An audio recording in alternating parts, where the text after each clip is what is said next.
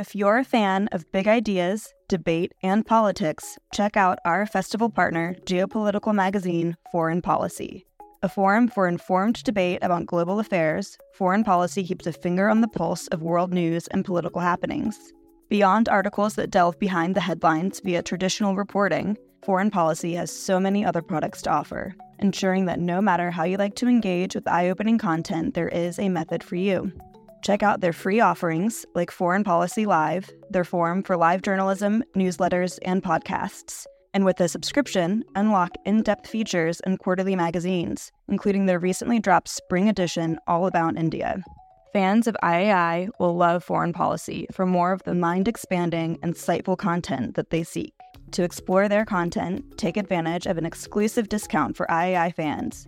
Subscribe now using promo code LIGHT24 to save 50% and unlock access to everything Foreign Policy has to offer. Hello and welcome. You're listening to Philosophy for Our Times. From Aristotle to Einstein to the late Stephen Hawking, many of the world's greatest physicists have searched for a unifying theory of everything. Whilst the possibility of its discovery seems likely for some, for others it's an impossible task. And what's more, if philosophical physicalism is true, then a physical theory of everything would mean that there existed a philosophical theory of everything. And here at the Institute of Art and Ideas, we'd all be out of a job. To debate the existence of a theory of everything, we have on our panel eminent physicist John Ellis, philosopher Hugh Price, and the author of A Field Guide to Reality, Joanna Kavenna. Robert Rowland Smith hosts. The title of the debate is the end of the theory of everything. At certain points in history, some associated, for example, with Stephen Hawking and others, there has been an idea that we would ultimately find the most comprehensive theory, if not description of everything that there is out there, but that possibility has sort of come and go over the years, and today we're trying to get a bit more of a handle on that with three very distinguished panelists. Can I pass to you, Hugh, first? I think the idea of a theory of everything is basically confused because there are simply too many different kinds of things and we can't reduce some things to other things. To give a simple example, let's look at these things that we're all sitting on here, that you're all sitting on there. Chairs. We can imagine a theory of chairs, thinking about what's essential for something to be a chair. Basically, a chair is something for humans to sit on. Now, that's a fairly weak kind of constraint. Obviously, chairs can be made of many different kinds of physical materials. A chair is defined by its functions. And because of that, there's no simple way of reducing a theory of chairs down to a theory of any kind of physical constituent. So the idea that there could be one theory which told us the truth about all of these kind of things is, in my view, simply mistaken. Okay, so thank you. Very clear that one theory can't account for everything that there is. Theories tend to be, or can be, weak in any case. Thank you very much. John. Yeah, well, I'm a theoretical physicist, and what I try to figure out is fundamental laws that govern the behavior of the universe. So I'm sorry to say, Hugh, I entirely agree with everything that you said, but that's not my shtick, so to speak. So there are chairs on this planet, but there aren't any chairs on the moon, but the same fundamental laws apply to physics and chemistry and so on. So that's what I try to figure out. So for me, a theory of everything should encompass all those fundamental laws. Now, I should apologize. I think the reason why I'm here is because I'm often given the responsibility for inventing the term theory of everything, which is actually not quite true. I actually stole it from a journalist. But actually, the article that I wrote on the subject said theory of everything or of nothing. Part of what I had in mind when I said nothing was precisely what you said, that you can't explain absolutely everything with it. So if you look back in history, physicists from time to time have claimed that we're almost there. And history is littered with distinguished physicists, 19th century, earlier 20th century, who said there were just one or two small details to figure out. And that was crap, and it's still crap. Now, I would actually distinguish those people from Stephen Hawking. So he wrote an article saying, is the theory of everything in sight? And so I think he had the idea that we're not quite there, but it's something that we could imagine up on the top of a hill somewhere.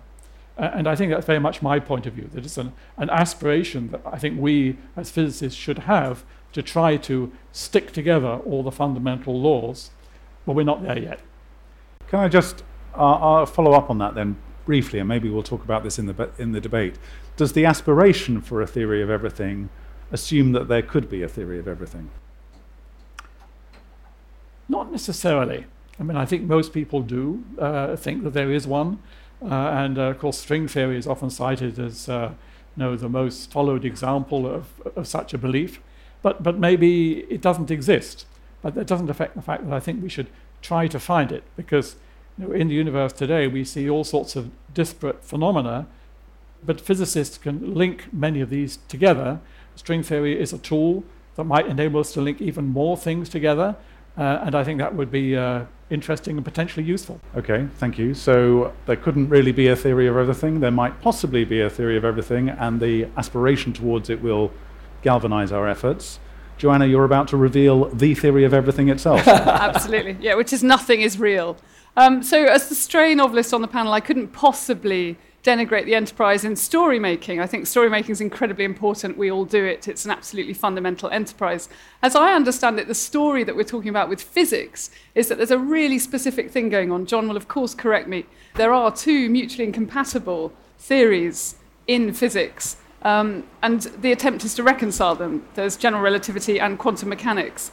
And so that's a sort of endeavor that's intrinsic to physics. It's really fascinating. I wish them luck.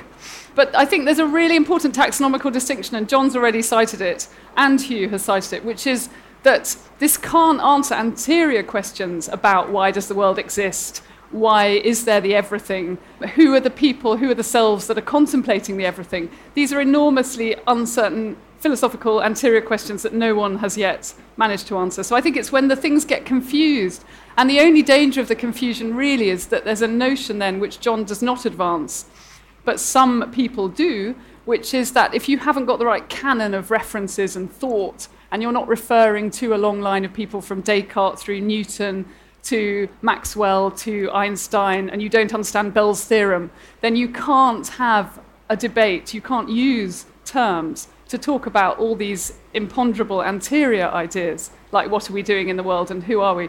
So I think it's the kind of anomalous claims that are sometimes made. So I would wish the physicists enormous luck with reconciling their two mutually incompatible theories. But I'd also say I don't really want a single theory of reality. I'd like to make a suggestion that we have instead a sort of praxis. And I thought of the idea of hexis, actually, this Aristotelian idea, where you have a kind of poetry, science, art, experience, training, is all created and digested into a sort of organic, natural experience in the world, rather than having a single driven theory. I'm going to end by quoting Richard Feynman, who's a physicist, as we know, and he says, "No one ever figures out what life is about, and it doesn't matter. Explore the world," which is a kind of way of this praxis I just mentioned. Thanks. Okay. Well, thank you for that. We're going to try and go down into the next level of detail, because after all, we're quite in the clouds of abstraction at the moment. A couple of you have mentioned reality. So the kind of specific question is, so is reality beyond the reach of theory? I think I'll come to you, John, first about that. Implicit in that is how we're understanding the word reality anyway. At meetings like this with philosophers, I discover that there's many different interpretations of the word theory or reality or beauty. And clearly when I'm talking about theory, I'm talking about something distinct from often what a philosopher is talking about. And the same thing goes for reality. And to be clear, your definition of a theory is then? Well, I got one right here. So it's written on a T-shirt. So does this describe reality? Well, yes.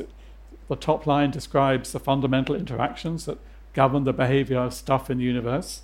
The second line, that describes the actual stuff itself, like electrons, like the stuff that's going on inside nuclei and so on and so forth. And many of you heard about the Higgs boson. Well, that's what's described on the two bottom lines. So that's the theory. okay? And it describes reality, right? I mean, people do experiments and they find a Higgs boson, for example. Physical reality. Yeah, physical reality. So, of course, there's a lot more to do, right? And you specifically mentioned quantum mechanics versus general relativity. So I think quantum mechanics was a very interesting theory that somehow we stumbled upon almost by accident as physicists, but we were forced to do it by reality. And it forced us into a new way of thinking about the way that reality behaves. But indeed, now we are faced with this tremendous challenge. In fact, we've been faced with it for over 100 years, how we combine quantum mechanics with general relativity. And we've got various ideas about how to do that. But the ultimate theory of reality should include both those theories, because both of them are some of the patches that we use to describe what's really happening in the universe. Perhaps I could also, if I may, just pick up one other point that Joanna made. So we physicists don't do with the why. That's somebody else does why. We do what, when, where, how, but not why. Right. Okay, thank you for that. I'm going to come to you then, Hugh, on this. Do you share some of John's thoughts there about what theory is, what it can do, whether reality can be expressed theoretically? Well, one of the things I would like to do is to pick up on a comment that you made there, Rob. You interrupted John at one point to say physical reality. I mean, as you know, one of the very annoying things that we philosophers do is to not let people take their words at face value, but always look for distinctions and to try to clarify things. The old joke goes, how many philosophers does it take to change a light bulb? Well, it depends on what you mean by change. Or indeed, light bulb. Yeah, indeed.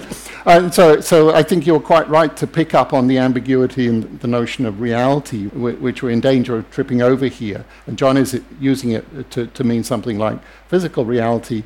I think Joanna and I are using it in a more general sense. I certainly wanted to use it in a sense so that we can say that chairs are real and we can have a theory of them.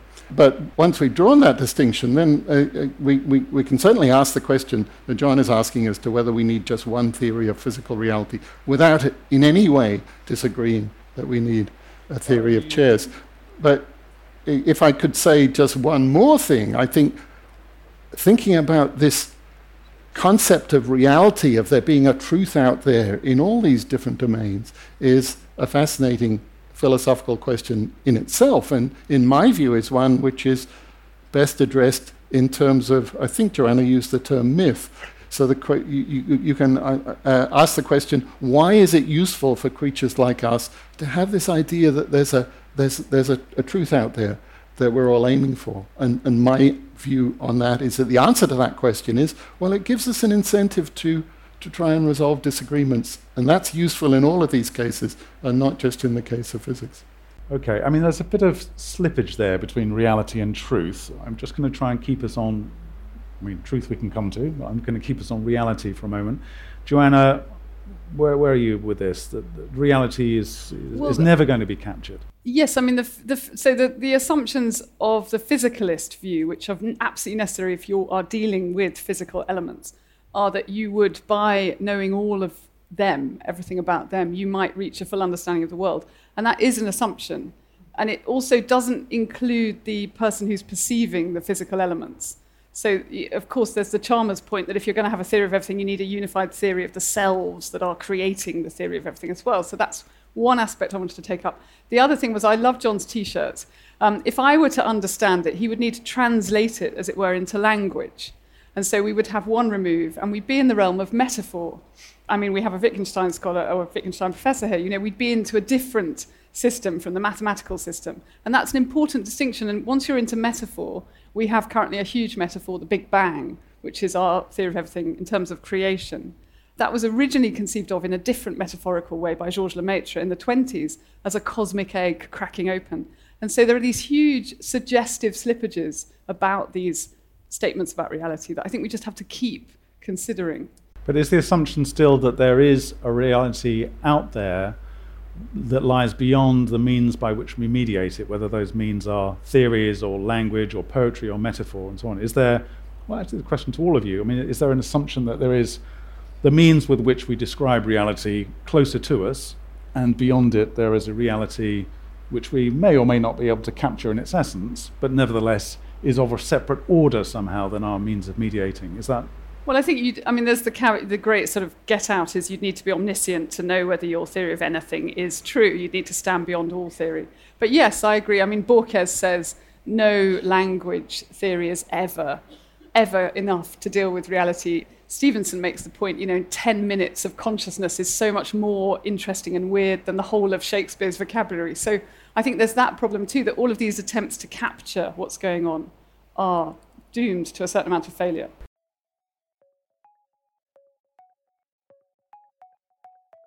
Do you want to hear more from the world's leading thinkers? If the answer to that question is yes, subscribe to iai.tv for unlimited access to thousands of debates, talks, articles, academy courses and live events. Are you bored of the surface level news, politics, sports and entertainment coverage on your newsfeed? Go deeper, get the philosophy behind the news and get the latest big ideas from the world's leading thinkers on subjects at the core of the human condition, life, the universe and everything in between. It's free for the first month, and there's no commitment to pay, so subscribe now to understand the world beyond the surface level. Yeah, the notion of failure is an interesting one, because the next question we're going to get in is whether, and you touched on this a bit earlier, John, in your opening comments, whether science has essentially been doomed in its hunt for theory. I mean, you were saying earlier that the attempt is valid even if we never get to the top of the hill. So that's fine. We can stick with the attempt because it empowers scientists to continue to work together and to attach different bits of theory to one another. So presumably that's how you answer this question, that the attempt may be doomed in some sense, but it doesn't stop our efforts at making incremental progress. Yeah, well, I think I'm in line with what you're saying. I said I didn't invent the term theory of everything, but actually I think I did invent the term grand unified theory.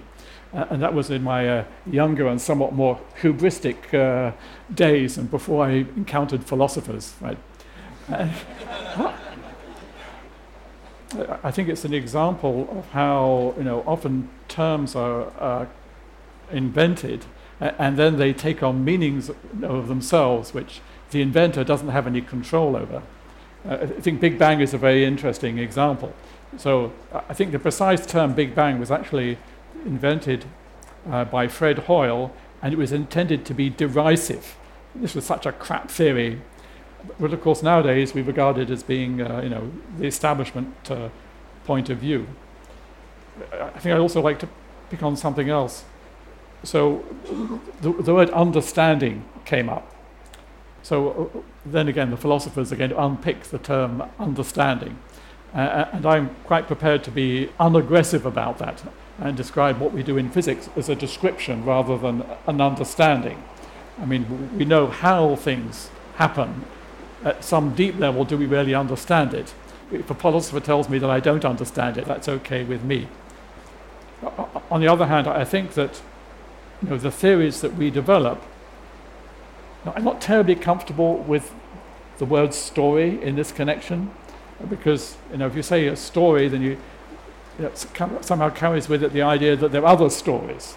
Yeah, and I certainly agree with what you were saying, that we just cannot capture, certainly not on a T-shirt, the complexity of phenomena in the universe or in even 10 minutes of human consciousness. But could I ask, because we're here partly because of Stephen Hawking and Mlodinoff's book, The Grand Design, in which he says, let's end this debate between the realists and the anti-realists by having model-dependent realism. And so he actually says, let's have theories, that seem to work, and even if there's more than one possibility for each description, that's fine. And so is he then countering this idea that there is the possibility of a single story? Would you say that in this instance that's the only story? So what I would say is that this theory on the T-shirt is fine as far as it goes, and it enables us to calculate things, to predict things, it enables us to make mobile phones, etc., etc., etc. But it has a limited domain of validity. And for example, the T-shirt does not include a theory of gravity, right? And so there's another T-shirt which has the theory of gravity on it, right?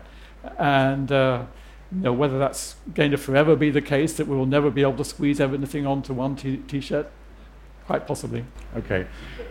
I want to bring you in, Hugh, and come back to the notion of being doomed in not being able to get hold of reality, because it struck me from what you said earlier, and possibly a bit from what Joanna said too, that actually there's a pleasure in not being able to describe reality fully, and that might actually be a constraint were that end ever achievable. I think it's more than a pleasure. It's a kind of necessity, and this is coming back to the suggestion I made before. I know that you wanted to distinguish between truth and reality, but I think that distinction isn't a very important one here. The important thing is that we have this deep idea that there's something out there beyond ourselves which we're striving for. And that's true in all these cases, whether we're talking about this particular area of a description of physical reality or a theory of anything else, be it chairs or airplanes or mobile phones or whatever. This sense that there's a standard beyond ourselves that we're all aiming for is, in my view, central to the activity of conversing with one another, of making claims. Whenever you're making a claim, you're claiming to meet some standard. Now, it's crucial that somebody else can challenge that. So somebody else can say, no, you haven't met the standard. But what that requires is the idea that there's a standard out there that we're both trying to meet. And that standard is really the idea of the reality. Now, seen in those ways, we can see what a huge difference having this idea makes to us. It makes it possible for us to converse and have arguments and to combine the expertise of many members of a community. The idea of a reality beyond ourselves is something that we can't throw away, because it plays this fundamental central role in all our language games, to use a Wittgensteinian term. Right. So even if it doesn't exist, that reality it has a kind of functional purpose for us in allowing for communication, coming together, discussion. Exactly. So if reality didn't exist, we'd need to invent it. You can put it like that. Let's move on then. We'll come on to our final theme of the debate. Do we need different theories in different situations, or is it too soon to give up on grand theories? And I think I'll start back with you, Hugh, if I may, because I sort of, from the way the question's phrased, I would guess you'd sort of agree with that. We just need different theories in different situations, have slightly more plural, slightly more pragmatic view of the world. Yeah, as I've said, I do think that there's a fairly trivial sense in which we do need different theories for different purposes. Again, the example of theories of chairs, if what we're doing is designing objects that we can sit on. That's not really a very interesting sense. The more interesting question, I think, is for this panel is whether, once we get down to the level of something like fundamental physics, whether it can be true there that we need different theories for different purposes, or whether, on the contrary, as John believes, and he may well be right about this, that there's a pressure towards unification there, which is a very important one. I think the pressure towards unification between quantum mechanics and the theory of gravitation, in my view, is a very important one. And it may be that this pressure towards unification that we feel, it's something which kind of emerges from the background when physics or any other discipline, for that matter, finds itself in this peculiar situation of having two important things that it can't see how to reconcile. Okay, and Joanna, I'm interested. You're obviously a writer of fiction, among other things. And I was wondering whether, in a certain sense, you could think, when we're talking about different theories of the world, whether a novel or each novel is a different theory of the world in some way. And so, every fiction has some assumptions about how the world works or should work and describes characters within it. That's exactly it. So every writer is inducting the reader into their version of reality. And effectively why we like certain writers is because their version perhaps is more evocative of our own or seems to tally with how we perceive the world. So we talk about Dickensian writing, we mean the way that Dickens perceives reality, essentially. That's absolutely right. And I think actually that's a really interesting element within this, that if you include all representations of the world, all theories of the world, all stories of the world in a kind of idea of a totality of reality, then the world or reality includes Dickens or includes Borgesian bonkers, wonderful conceptual madness, and includes all of that. And so that is reality. Even the irrational, the fantastical is all part of the reality, yes. Yeah. How about you, John? Am I wrong to sense in you a kind of a resistance to the idea that there are just lots of different theories for different things? Well, it's clearly true, right? But my job is to try to make it a little bit less true. You know, I hate to keep on coming back to my T-shirt, but the various different bits of my T-shirt, originally emerged as different theories describing different aspects of the fundamental physical reality. And then physicists realized how to stick them together and put them into one theory, which so far still fits on a T-shirt. We want to have a theory which is more unified. And I think this is part of the human urge to somehow understand better how things work, perhaps with the idea that if we understand better how things work, then we might be able to exploit them somewhat better. I'm committed to the idea that, at least in my sense, there is an objective reality out there. Of course, I hope that at least in my lifetime we don't reach the theory of everything, because then I'd be unemployed. But I do believe that if we bumped into aliens from Andromeda, if they wear T-shirts, their T-shirts would have the same equations on them. Have people seen the movie Arrival? Yeah, it's a fascinating movie. Total crap. Okay, because it's somehow predicated on the idea that time works differently for us from what it does for aliens. Bullshit. Time is the same everywhere. So for me, there is an objective reality, and we're trying to understand as much as we can, but provisionally we have different theories which describe different patches. Say I gave you a T-shirt, a different T-shirt with a Shakespeare quote on it, and just randomly the quote is, "All the world's a stage." Okay? You could argue that that is a theory of everything. That's a theory of the world and how the world is, that we're all somehow actors, that we are performing our parts in the world, and that, if not exactly a grand unified theory of everything, covers an awful lot of human behavior. What would be wrong, in your view, if anything, with that kind of T-shirt? I think I've carefully avoided describing anything as being wrong. And the last thing I would do was describe Shakespeare as being wrong. And certainly, he captures in that phrase a very important aspect of reality, the way that we interact with each other and so on and so forth. And that's very interesting and useful. It doesn't help you make mobile phones. Right, but it might help us understand human behavior. Right. Okay. Which is less useful in your view? No, I think it's incredibly useful. But if we meet these aliens from Andromeda, then the way that they interact would presumably be different, and the way that we would interact with them would also be different. And it'd be very interesting. And this is, of course, the main theme of Arrival, to figure out how the hell you do interact with them. Even if an Andromedan wouldn't recognize all the world's a stage as a theory of everything, presumably, I don't know, what do you think, Joanna? He might represent, if he were mortal, he might represent, the feeling of being mortal and finite. He might understand, or she might understand, the experience. Okay, the sort of assumption in this debate is that we're talking about scientific theories of everything and kind of working out from there, but let's just spend a few minutes on non-scientific theories of everything, which we've touched on a bit. So take another theory of everything, which would be everything must pass. Okay, at one level that's just a platitude. What kind of validity would that have as a statement in your world? Well, I think one of the things it does is to bring up a point which has been sort of lurking around the edges in the discussion we had here, especially the discussion about the viewpoint of aliens and so on, which is that many of our theories have built into them a kind of human perspective. And this is, of course, it's true of chairs. I mean, the reason we're interested in the theory of chairs is because we have this particular biological need to support ourselves physically. But it's true even more obviously for something like a theory of color, which is a theory of color as it looks to a normally sighted human.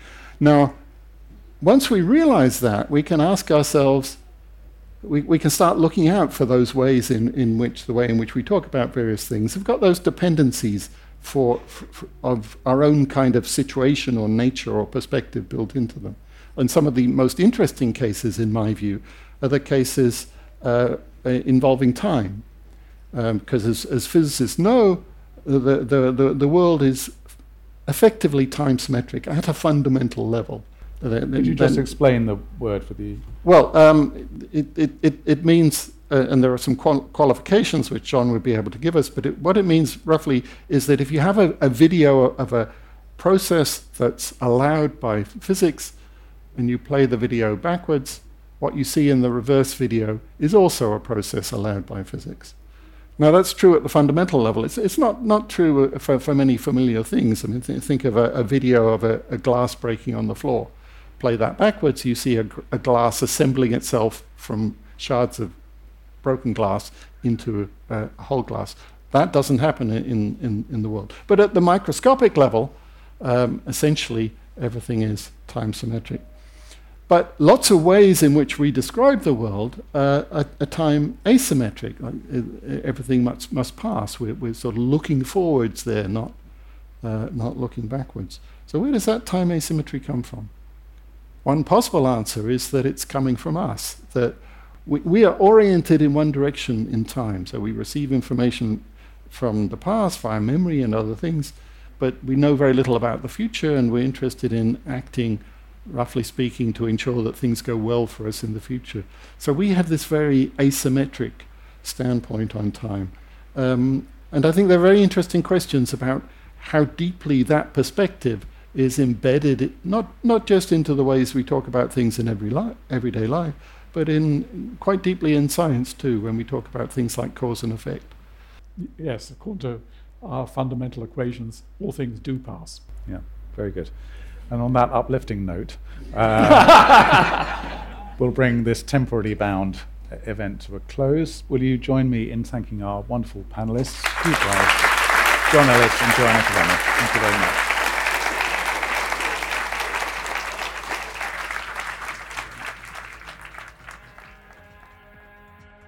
We hope you enjoyed this podcast, which was brought to you by the Institute of Art and Ideas. So, what do you think? Does the theory of everything exist? And will it be discovered in our lifetime? Let us know by tweeting at @IAI_TV with the hashtag Philosophy for Our Times.